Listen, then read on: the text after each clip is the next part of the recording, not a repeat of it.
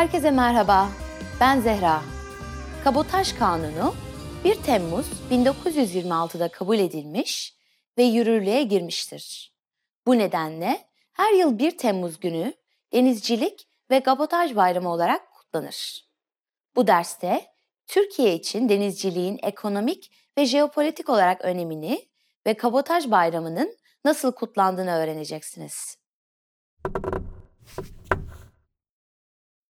Karadeniz'de 150-200 metrenin altında canlı yaşamamasının sebebini biliyor musunuz?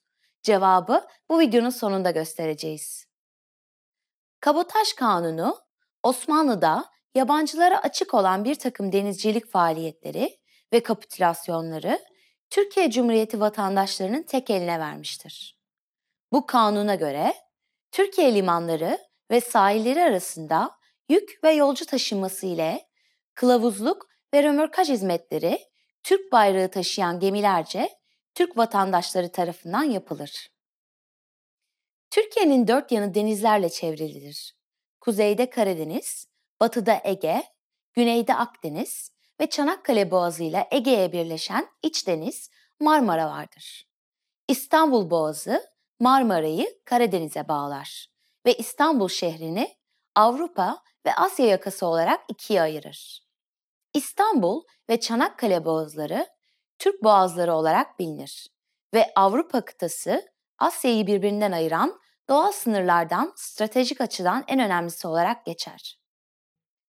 İstanbul Boğazı, Türkiye dışında başta Rusya olmak üzere Bulgaristan, Gürcistan, Romanya, Rusya ve Ukrayna için Akdeniz'e ve diğer açık denizlere ulaşabilmenin tek yoludur. Boğazlar üzerindeki egemenlik, Türkiye'nin yanı sıra bu ülkeler için de önemli bir konudur. Bu bayram, Atatürk anıtına çelenk koyma ile başlar. Saygı duruşu ve İstiklal Marşı'nın ardından günün önemini belirten konuşmalar, aktivite ve eğlenceler olur. Su sporları kulüpleri çeşitli etkinlikler düzenleyerek bu bayramı kutlar.